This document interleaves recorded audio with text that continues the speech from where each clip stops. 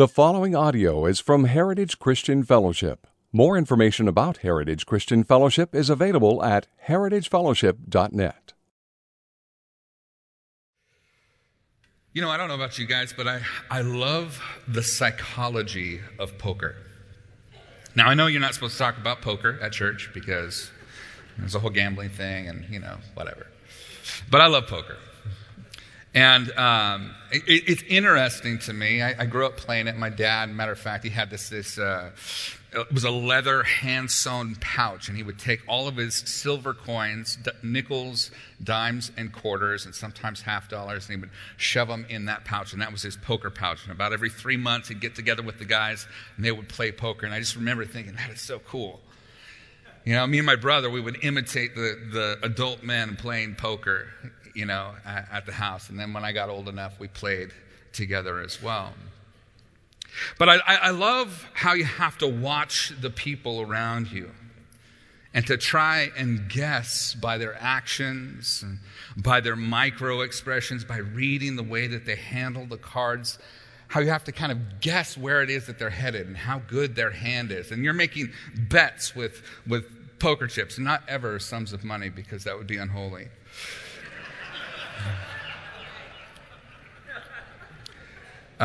You have to make these bets based upon what you think is happening in the players around you. And behind the fan of cards held in each hand is somebody trying to work out how to present themselves to the rest of the table. And everybody else is trying to read it. I love that setting. It's art and it is science. Now, the science part, of course, is playing the probability. You're remembering the cards. You're trying to figure out how many of them are left, and you're doing calculations. That's the science part. But the art part is being able to read humans. It's the ability to read the room and to read the people in it. And then there's this thing that you can do, and perhaps you've heard of it. It's called bluffing. Ever try and bluff during a game of poker? Ever have that moment where you have absolutely nothing in your hand? It's less than nothing. But you try and make it look like you do, right? And so there's several ways that you can do that. One is that you sort of flash a grin at your hand, like, ooh, right? Another way is that you bet big, and you put out a large bet that says to everybody, I'm very confident in what I have right now. And you're trying to spook everybody else off. You're hoping that people will read your actions, read the stuff that you're doing, and go, oh, he must have a really good hand, and they'll all fold, and you'll never have to show your cards. That's really what it is that you're betting on. So you flash a smile at your hand so that others can see you grinning. You bet large enough to intimidate those around you into folding. You try and look as confident as you can and hope that everyone else has little worth betting on and that you can take the prize, the pot, at the end. But then there comes the moment of truth. There comes that moment where someone calls your bluff. Maybe they got a good hand. They feel pretty confident in the strong hand that they're playing. And when your bluff is called, you have to lay all your cards out on the table, and what you have is revealed in that moment. And the person sitting across from you, they play their hand as well, and what they have is revealed at the same moment. Now, here's the thing about bluffing. Imagine for a moment that you had this superpower, like Superman, and you're sitting at the card table and you're watching everybody, but you can see through the cards and you can see what everybody is holding. Are you still going to be tempted to bluff? Probably not. I mean, if you can see who's actually got a good hand, there's no way you're going to bluff, right? You don't bluff when you can see all the cards. You just don't. It doesn't make any sense. If somebody's got a better hand than you, you don't play it. It's that simple. Well, in a way, this is kind of what's happening in our passage today. There's this prideful king, Belshazzar, who's boasting big things. But God is quite literally going to show his hand. I don't know if you saw what I did there, but I worked on that since Tuesday. God is going to show his hand to Belshazzar. This week, as we look at Daniel 5, we encounter a character that's new to us. For the previous chapters in the book of Daniel, we've been dealing mostly with a king named Nebuchadnezzar, the king of Babylon.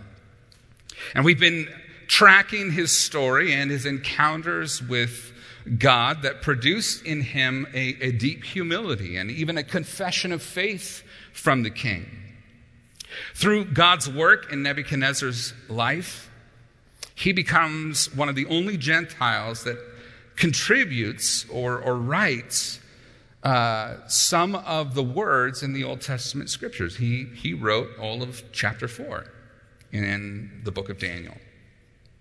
And so we see that Nebuchadnezzar has had an encounter with God, which has produced in him a tremendous humility and even this confession of faith. Matter of fact, perhaps you'll remember the story that we just recently went through, how that the king, when he was in his palace, he boasted, he looked at everything he'd made, and he said, "Oh man, look at what my hands have made." And God humbled him immediately, and he grew out his hair. He lost his mind. He grew out his hair, and it looked like feathers. You think about like dreadlocks, just matted feathers coming down his fingernails, and his toenails grew out like claws, and he wandered around the palace eating grass like an ox. That's what happened in response to his pride. And after 7 times had passed, and the judgment of God came to an end, his mental faculties came back, and Nebuchadnezzar wrote chapter 4 of Daniel to proclaim how God had humbled him. This is how he opened and closed the chapter. If you just look back one chapter from Daniel chapter 5 to Daniel chapter 4, take a look at the first 3 verses there where it says this: King Nebuchadnezzar, this is him writing, to all peoples, nations, and languages that dwell in all the earth, peace be multiplied to you. It has seemed good to me to show the signs and wonders that the Most High God has done for me. How great are his signs, how mighty his wonders. His kingdom is an everlasting kingdom, and his dominion endures from generation to generation. Here you have this king who now proclaims that God's kingdom will outlast his. He agrees with God. He's humbled. Then at the very end of the chapter, the end of this section that he wrote, take a look at verse 34. He says this: "And at the end of days, I, Nebuchadnezzar, lifted up my eyes to heaven, and my reason returned to me." So he came out of the losing his mind punishment from God. "And I blessed the Most High, and I praised and honored him who lives forever. For his dominion is an everlasting dominion, and his kingdom endures from generation to generation." Notice his posture change here. "All the inhabitants of the earth are accounted as nothing, and he does according to his will among the host of heaven and among all the inhabitants of the earth. And none can stay his hand or say to him, 'What have you done?'" And then he goes on to say, "At the same time, my reason returned to me, for the glory of my kingdom, my majesty and my splendor returned to me. My counselors and my lords sought me. I was established in my kingdom, and still more greatness was added to me. Now I, Nebuchadnezzar, praise and extol and honor the King of heaven, for all his works are right, and all his ways are just, and I want you to underline this, I want you to take note of this, and those who walk in pride, he is able to humble." Those who walk in pride, he is able to humble. Now in this chapter, there stands, in chapter 5, the chapter we're going to be looking at, there stands the contrast of a prideful king, Belshazzar, who does not learn from the lessons of Nebuchadnezzar. And he's not only humbled, but he comes under the temporal judgment of God in this life. We're going to look at the first half of the chapter this week, and then we'll finish the story next week. And so for those of you who like to take notes, I want to give you some thought folders to grab a hold of. The title of the message, the point that we're climbing towards, is this: fold before God shows his hand. Fold before God shows his hand. Verses 1 through 4, prideful offenses against God. We see that in Belshazzar. Verses 5 through 9, fearful confrontation with God. Verses 10 to 12, an unexpected reminder of God. And then in verses 13 to 16, a rude request of God's servant. So prideful offenses against God, fearful confrontation with God, unexpected reminder of God, and a rude request of God's servant. Now, as we dive into the chapter, it's important for me to give you a little bit of historical context. So I know some of you guys, as soon as you start hearing history and names and everything, you just immediately your brain kind of goes mush and you tune out. Just hang with me. It's important. It's going to lay a foundation so that you can understand some of the nuances of the text here. Nebuchadnezzar reigned from 605 to 562 BC. He had a relatively long 43 continuous years of rule. But there were successive kings that came after him. So there was Nebuchadnezzar, and then there was also his son, the evil Merodach, and then Neriglissar, his brother-in-law. And then Neriglissar, after him came Labashi-Marduk. And after Labashi-Marduk came a guy named Nabonidus. And Nabonidus had a son named Belshazzar, who we're going to be talking about. Okay, so you see, why do we care about those names? Listen, in a 6-year period of time, all of those kings made their way through the kingdom. In the first 2 years, there were 2 assassinations, and the first 2 guys fell. And then the guy who assassinated the second guy, he lasted for about 4 years, and then he died. And his son took it over. And his son lasted only about 2 to 3 months as king before he was assassinated by Belshazzar's father, Nabonidus. Okay. So there's the background. A lot of changing of hands, lots of power, but this is all happening in a relatively short amount of time. Now, Nabonidus rules for quite some time. He rules until 539 BC. But why am I telling you this? Why is this important? Because today, as we look at the story of Nabonidus, we're going to see Belshazzar, his son, trying to prove himself as a king, even though a lot of people feel that he's illegitimate. And we need to understand, the second reason is we need to understand the fact that Belshazzar was a power-hungry, prideful, wannabe king who was left in charge when his father went away on a long journey and wasn't around to occupy the throne. So there's Belshazzar in a nutshell. Now, we know from history that Nabonidus gained power by assassination. And there's a scholar named Paul Allen Bellew, who's a Canadian Assyriologist, and he suggests that the leader of the assassination plot against the previous Babylonian king, Labashi-Marduk, was none other than Belshazzar himself. And he presents evidence showing that Belshazzar profited financially by the previous king's death, but also that he purposefully installed his aged old father, Nabonidus, as king in order to be able to inherit the throne, because he thought, Dad's going to knock off anytime soon. He's going to die soon, and then I'll get the kingdom, right? And so evidently he reasoned that his father would soon die and he would become the new ruler. So as this chapter unfolds, we'll see that this is the very last night of Babylonian rule. This party that is about to unfold before us is the last night that Babylon will still be a ruling authority. The same night that this event takes place is the night that the Medes and the Persians would conquer Babylon and take power in fulfillment of Daniel's interpretation of Nebuchadnezzar's dream.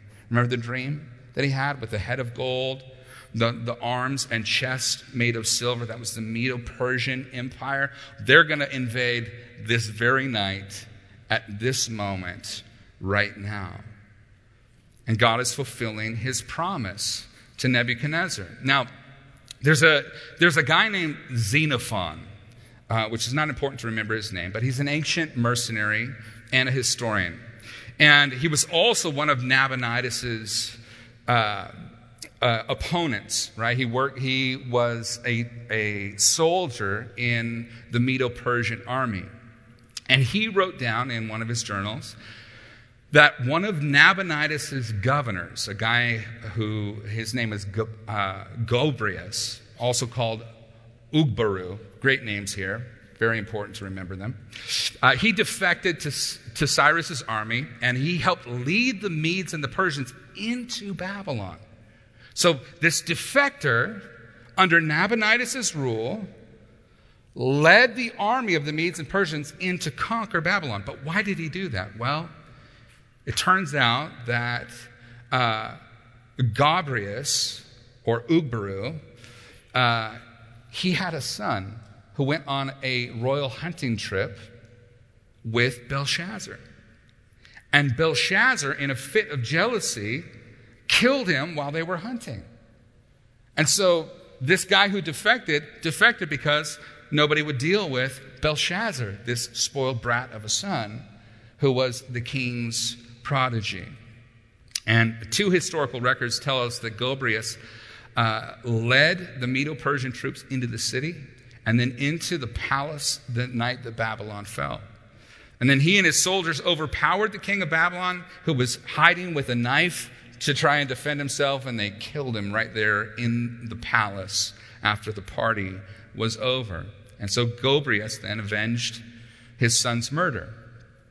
It's also interesting to note that Xenophon, who wrote about Belshazzar, called him the wicked king. The wicked king. So here's the point. Those who walk in pride, God is able to humble. Remember when Nebuchadnezzar said that?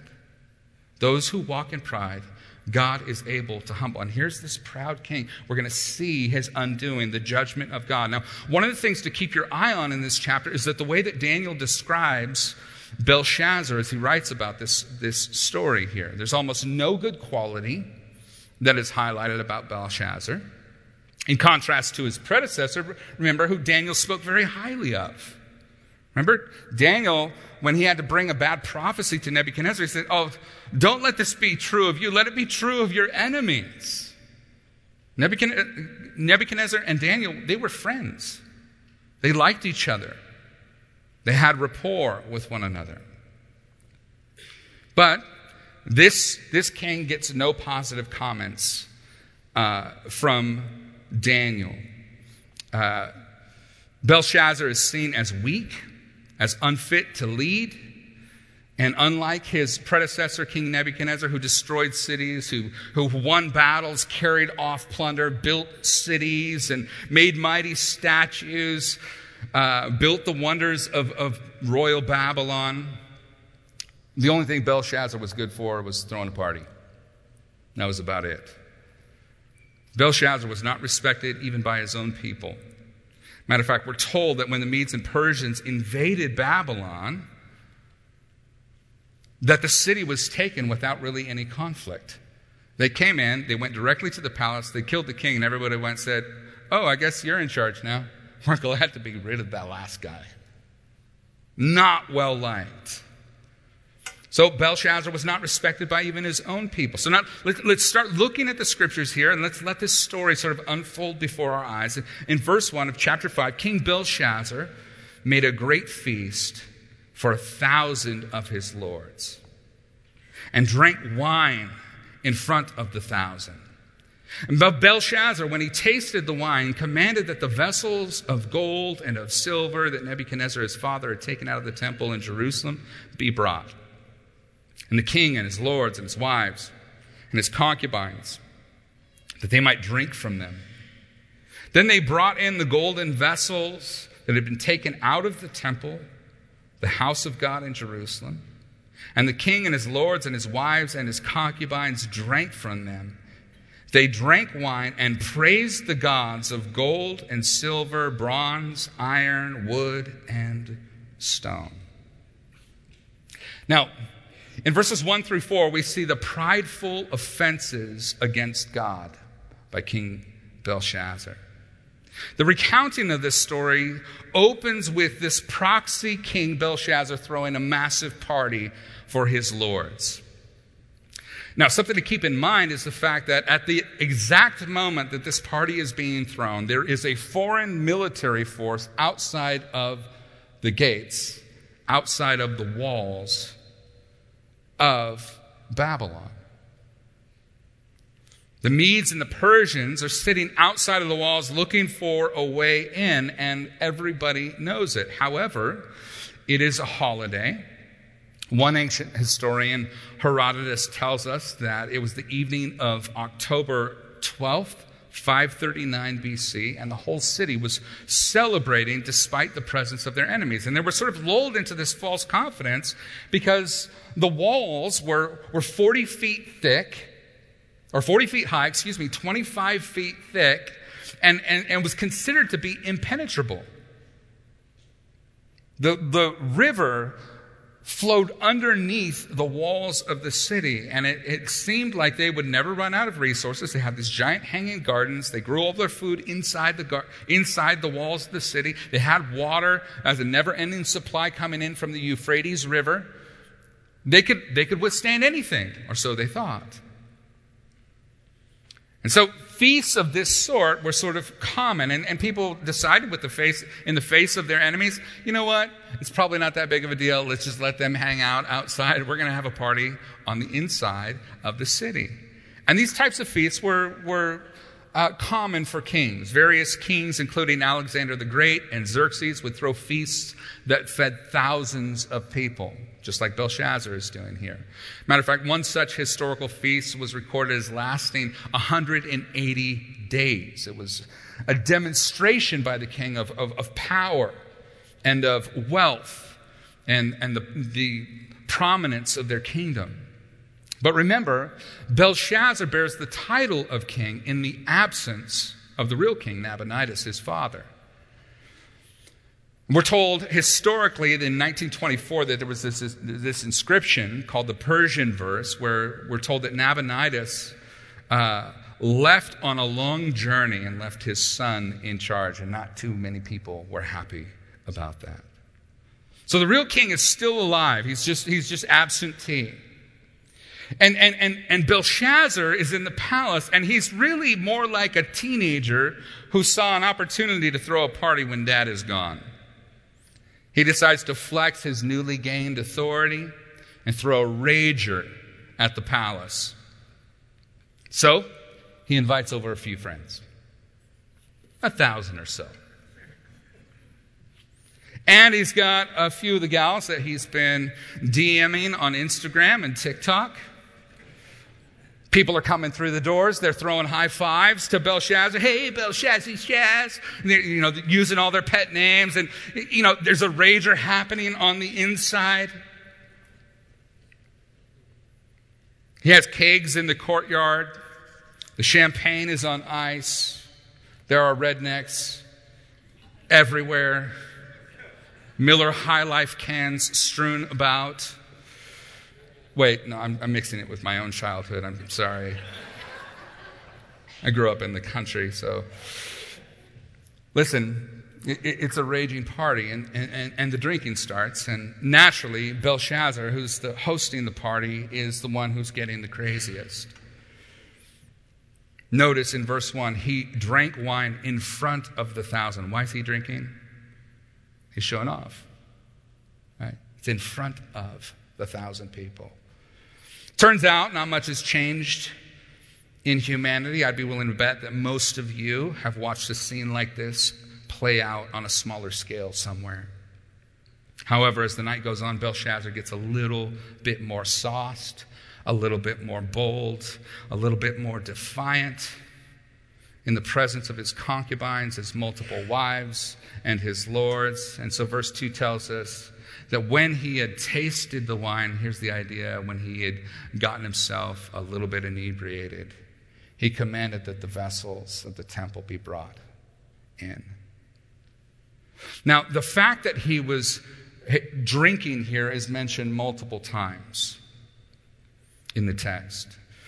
A friend of mine who took over the church that I came from in Cave Junction, he used to say, alcohol doesn't change who you are. It reveals who you are. Alcohol doesn't change who you are. It reveals who you are. You see, being inebriated takes away your ability to hide what is on the inside by removing inhibitions. So if you're a really happy person, that comes out. If you're a really sad person, that comes out. If you're a really angry person, that comes out. And what we see coming out of Belshazzar's heart is pride. One commentary I read notes that by taking the vessels from his own God's temple, he was not only being blasphemous and sacrilegious towards Yahweh, but he was also being blasphemous and sacrilegious towards his own idolatrous gods. He took what was dedicated to them and he treated it as common. He pulled stuff out of his own pagan temple and then is throwing a party, having everybody drink from it like it doesn't belong to one of his deities. So he's just being belligerent here in this moment. He encourages his entire entourage to drink from these vessels, and then to add even more insult, they began to praise the gods of gold, silver, bronze, iron, wood, and stone. And these are gods that the prophets made fun of under the inspiration of the Holy Spirit. They pointed out that to make one of these gods of wood or stone or whatever, you go out into the forest, you find a tree, and you cut it down by the sweat of your brow. And then you have to haul the tree home. So you cut off all the branches, but it's too heavy for you to haul home. So you have to employ a beast of burden, an ox or something, to drag the log back to your house. Then you get it back to your house, and you spend weeks or even months carving it into a God that you can worship. And the scraps of it, you burn in your fire. You cook your meal over the scraps of it. And then the other half, you stand up in the corner of your room and say, these are the gods who deliver us. And the folks here are drinking from the vessels of the living God. The one so holy that no image can be made in his likeness. The one who transcends our understanding of creation because he is uncreated. They drink from the vessels dedicated to him and they praise the gods of wood and stone and gold and silver. It's an insane insult. Now with the holy vessels from the temple in their hands, they bless the false gods that they have crafted with their own hands. There's two major offenses against God that have taken place. The first is blasphemy, and the second is sacrilege. You see, blasphemy is treating a holy God as common or with less reverence than he is due. Sacrilege, on the other hand, is treating the things dedicated to God as common. So blasphemy is dishonoring God personally, but sacrilege is the dishonoring of the things consecrated to God. And Belshazzar has done both. He praised idols and dishonored God personally, and he also used the things of God for common purposes to drink and have a party. Now, those two sins, blasphemy and sacrilege, sometimes they're easy to spot. They're easy to see. The thing that comes to my mind is some years ago when Morgan Freeman he was asked, hey, are you a God-fearing man? And Morgan Freeman responded by saying, no, I don't fear anything. I am God.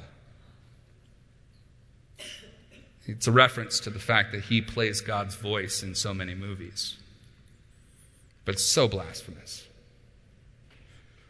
Sacrilege is sometimes easy to spot. I think of 2013 when the Muslim Brotherhood defaced the Coptic churches and how sacrilegious that was, the defiling of things that belong to God.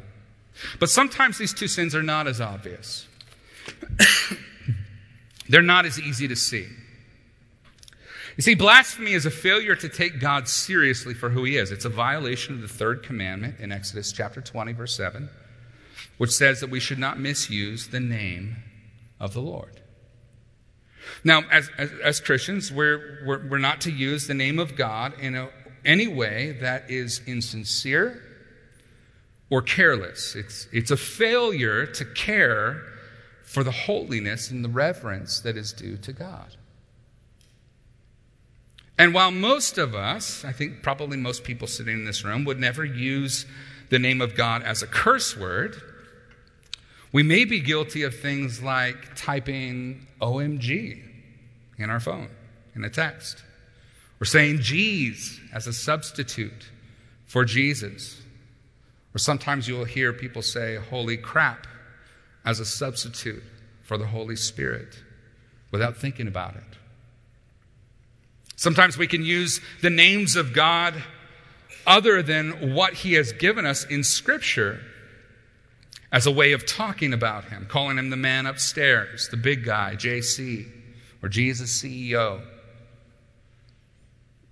Matter of fact, Paul, when we were talking about this earlier in the week during sermon prep or sermon review, Paul reminded me that even sometimes in Christian circles, what you'll hear people say is, God told me, God said.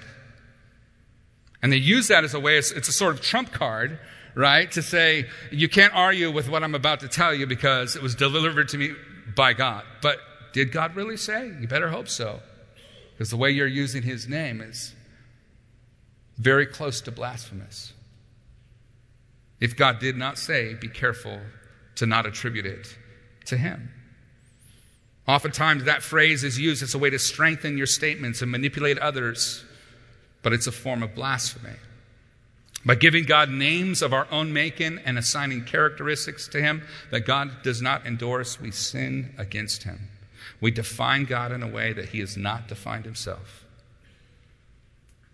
And it's a problem. It's a sin. The second sin is sacrilege. Now, sacrilege in the Old Testament was clear. It was the division between things that were common and things that were dedicated to God was revealed in the temple. It was the gates of the temple, the curtain of the temple, things that belonged to God were inside of that boundary. So it was fairly clear what was consecrated, what God owned. But when Jesus did away with the temple, didn't he do away with sacred things? Are there no holy things anymore? The answer is no. Rather than only some things being sacred, something radically shifted at the redemption made available through the cross. God began the work of redeeming everything that has been created unto himself, so that everything that has been made will bring glory to God. He began that work at the cross. So now, everything is sacred. Some examples. Work was just work. Now, in Christ, work is worship. It's how we partner with God in bringing order to the chaos of the world. It's a part of how he provides for his people. It's a part of how he gets his work accomplished. It's a partnership. It's worship.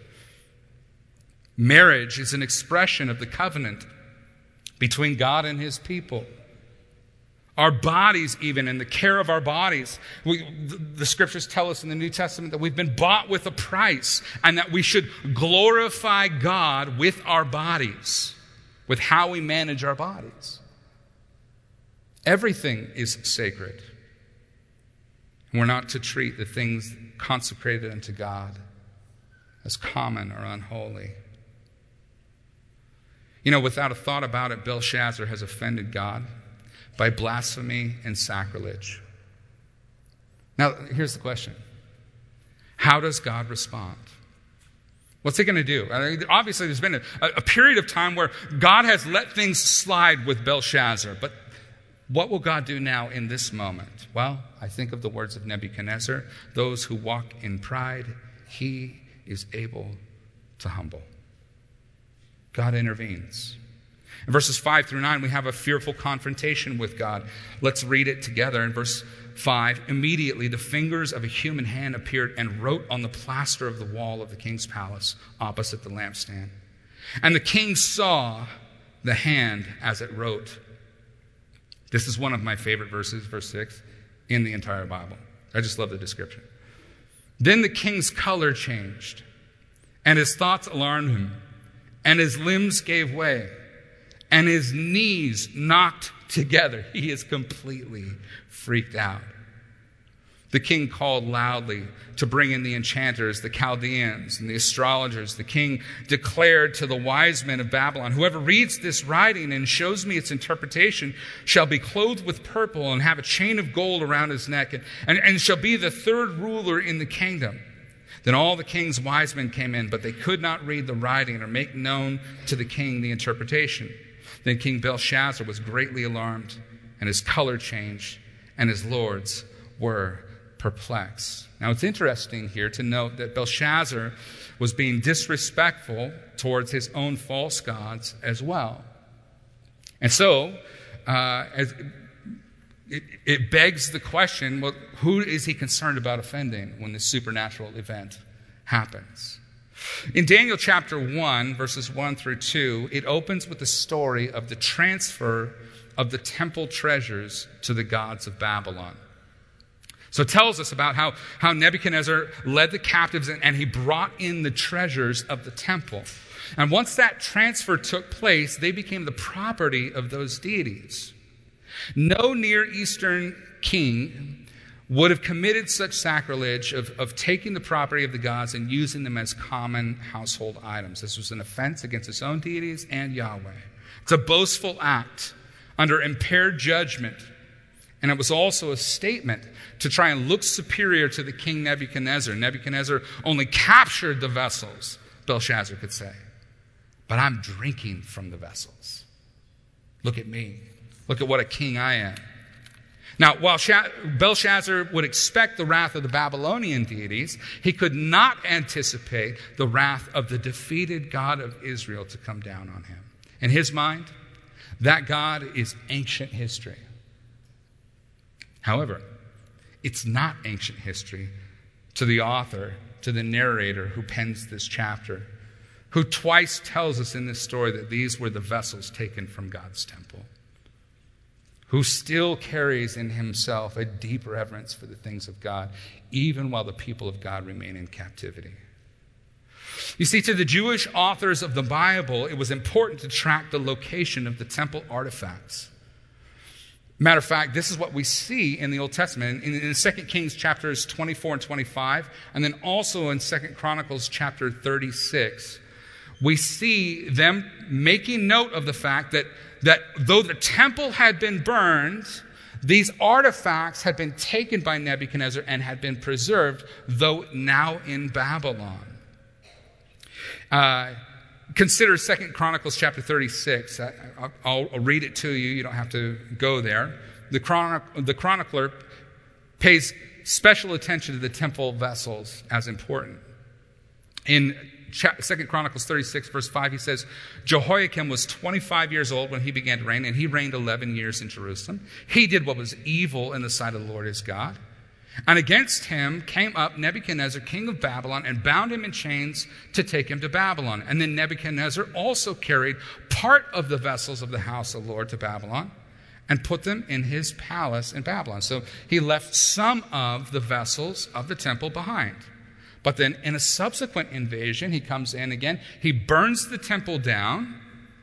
And he takes all of the treasure and all of the vessels with him to Babylon, and Chronicles also takes note of that.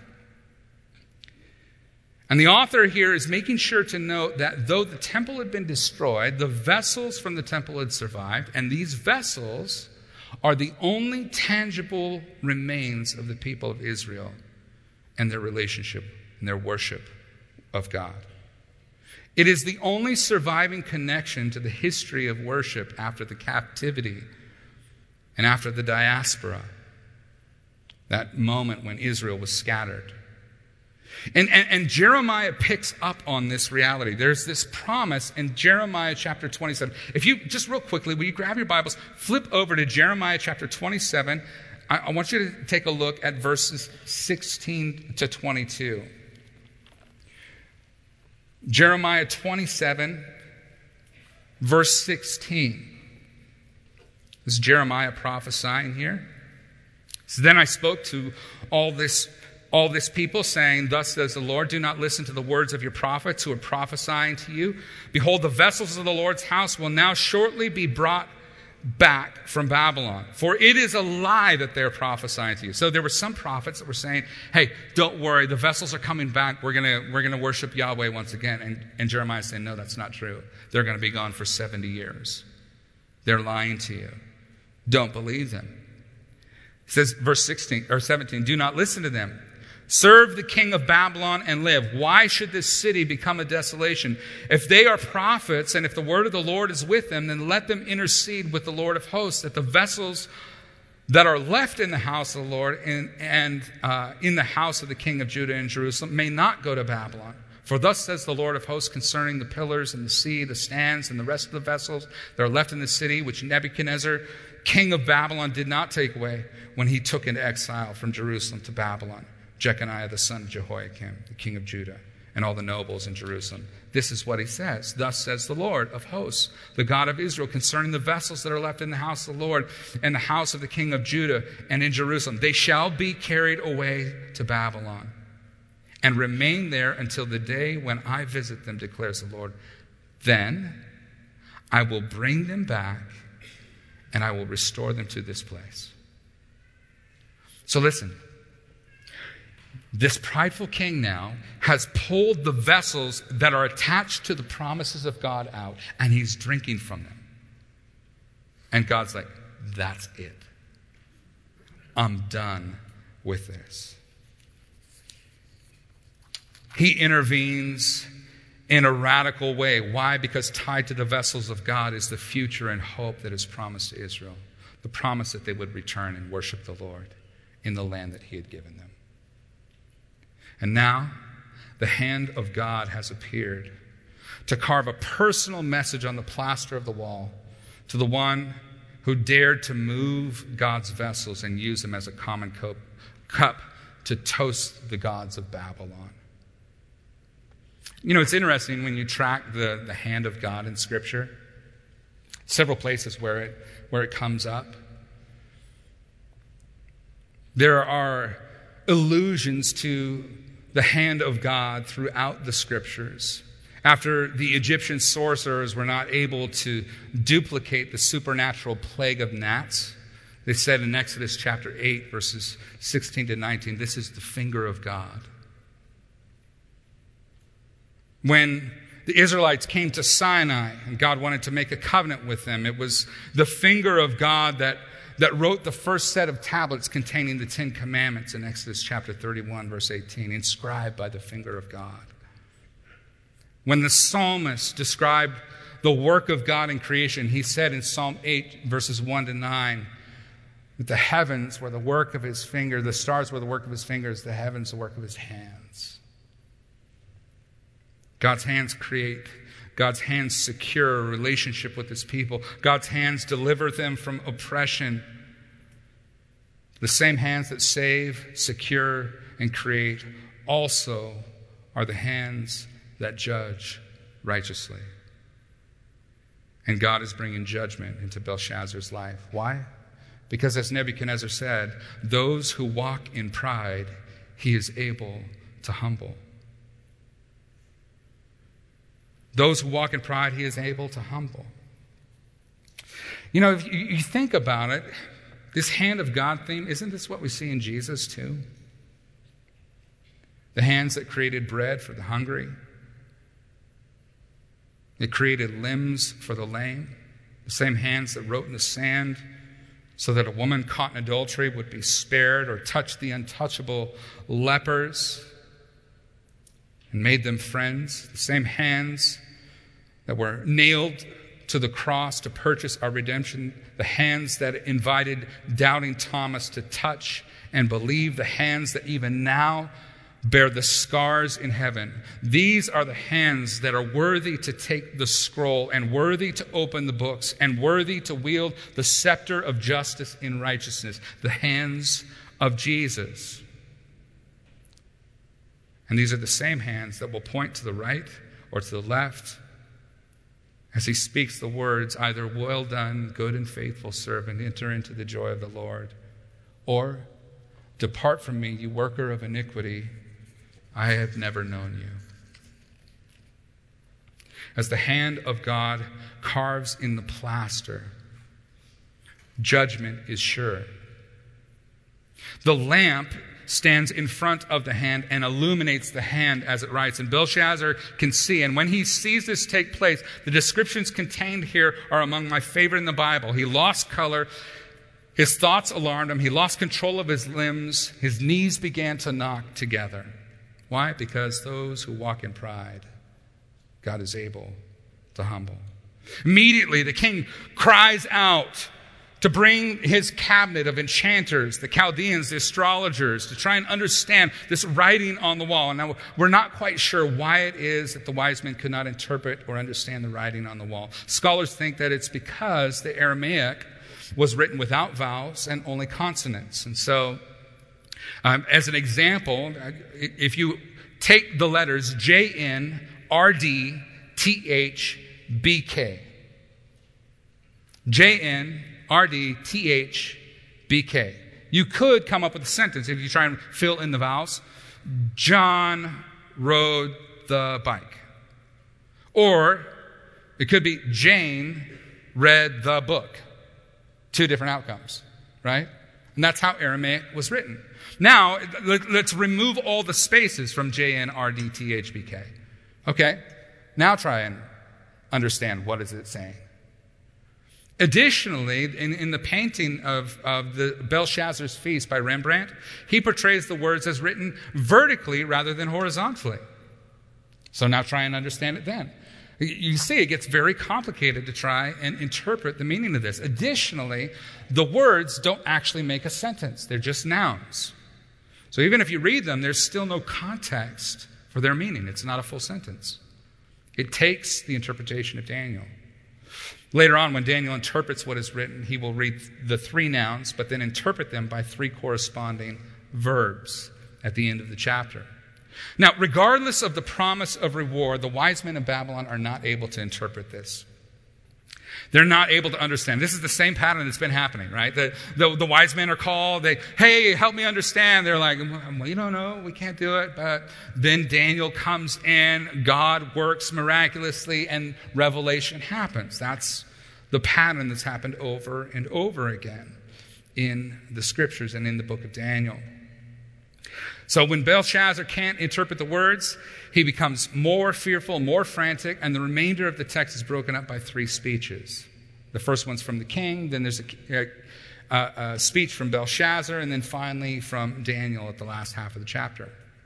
In verses 10 to 12, we see the unexpected reminder of God from the queen. Verse 10, he says this: "The queen, because of the words of the king and his lords, came into the banqueting hall. And the queen declared, 'O king, live forever. Let not your thoughts alarm you or your color change.'" Now, get this. Here comes mommy. Right? She's like, "Oh, Belshazzar. Oh, you look so upset here." Right? She comes in to comfort him. Don't let your thoughts be alarmed. In verse 11, "There's a man in your kingdom in whom is the spirit of the holy gods. In the days of your father, light and understanding and wisdom, like the wisdom of the gods, were found in him. And King Nebuchadnezzar, your father, the king, made him chief of the magicians, enchanters, Chaldeans, and astrologers, because an excellent spirit, knowledge, and understanding to interpret dreams, explain riddles, and solve problems were found in this Daniel, whom the king named Belteshazzar. Now let Daniel be called, and he will show you the interpretation. So here we have the queen's speech here.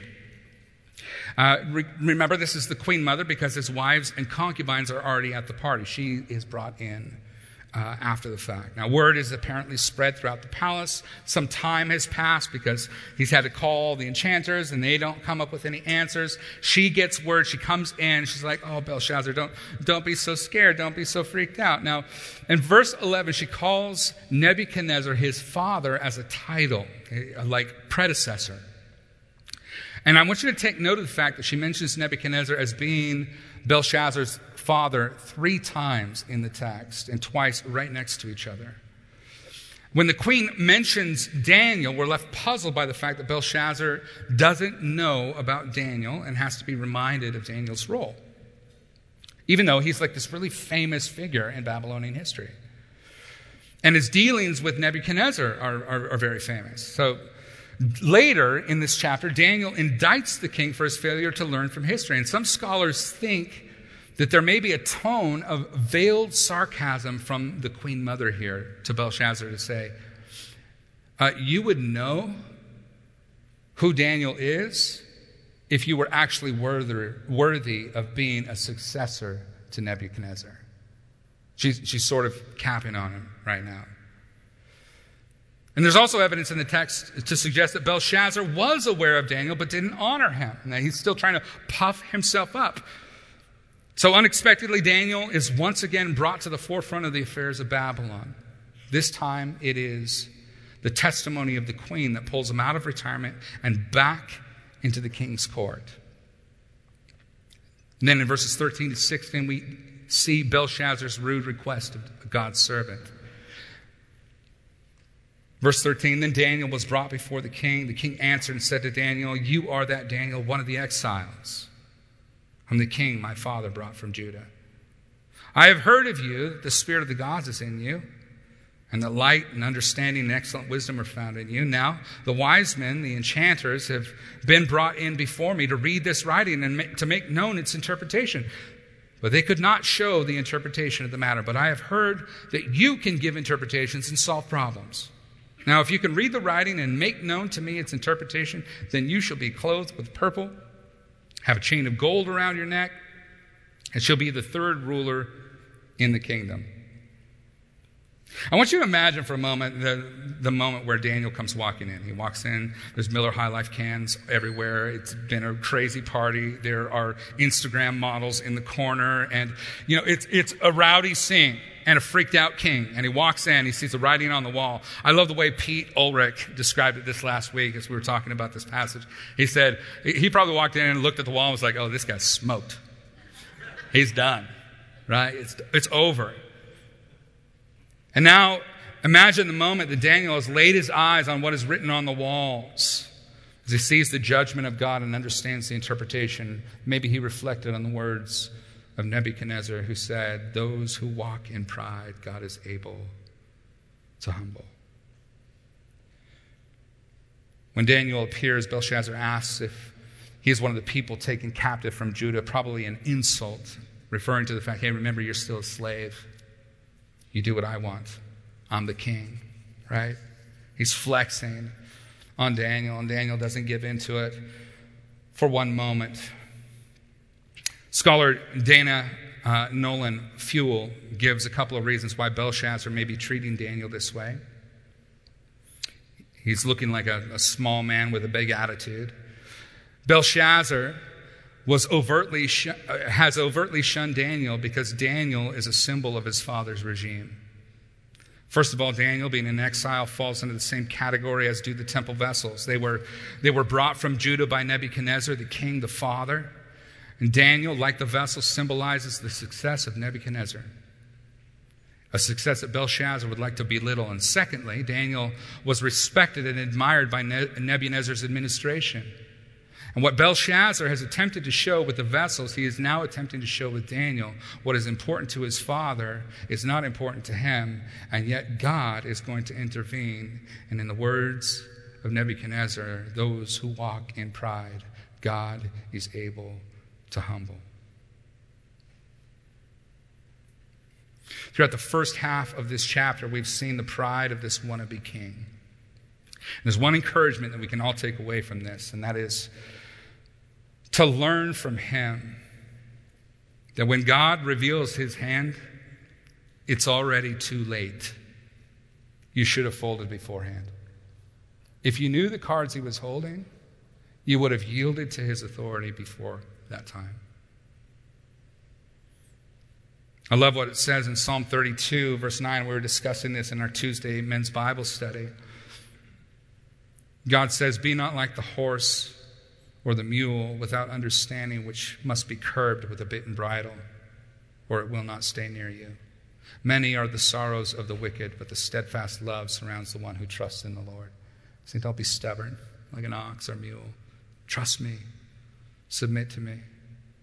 God does not want to have the kind of relationship with us where everything is a fight. The desire to do God's will, the humility to surrender, this is one of the critical aspects of our discipleship to Jesus. Matter of fact, we've identified that in our discipleship understanding, that willing submission to God is a key marker of our maturity as disciples.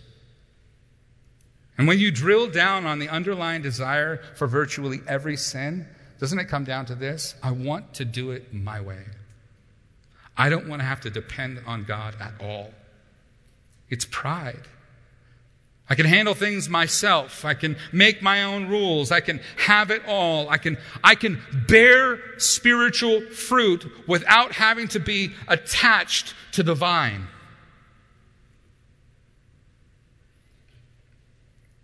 Those who walk in pride, God is able to humble.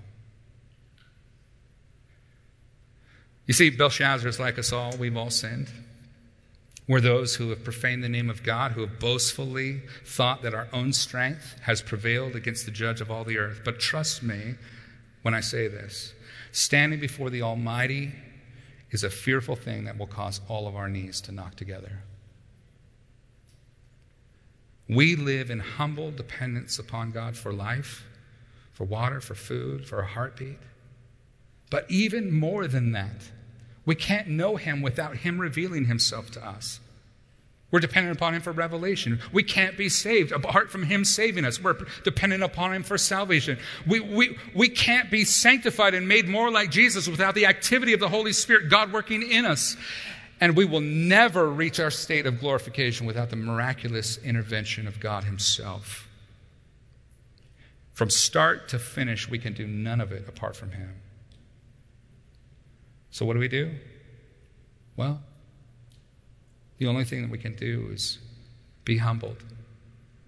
Stand before God. Before he has to call our bluff. Before he has to show his hand. We come under the mighty hand of God and we give thanks for his work on our behalf. Amen? Would you pray with me? Father, thank you for your word. Thank you for the reminder that humility is essential as a character quality.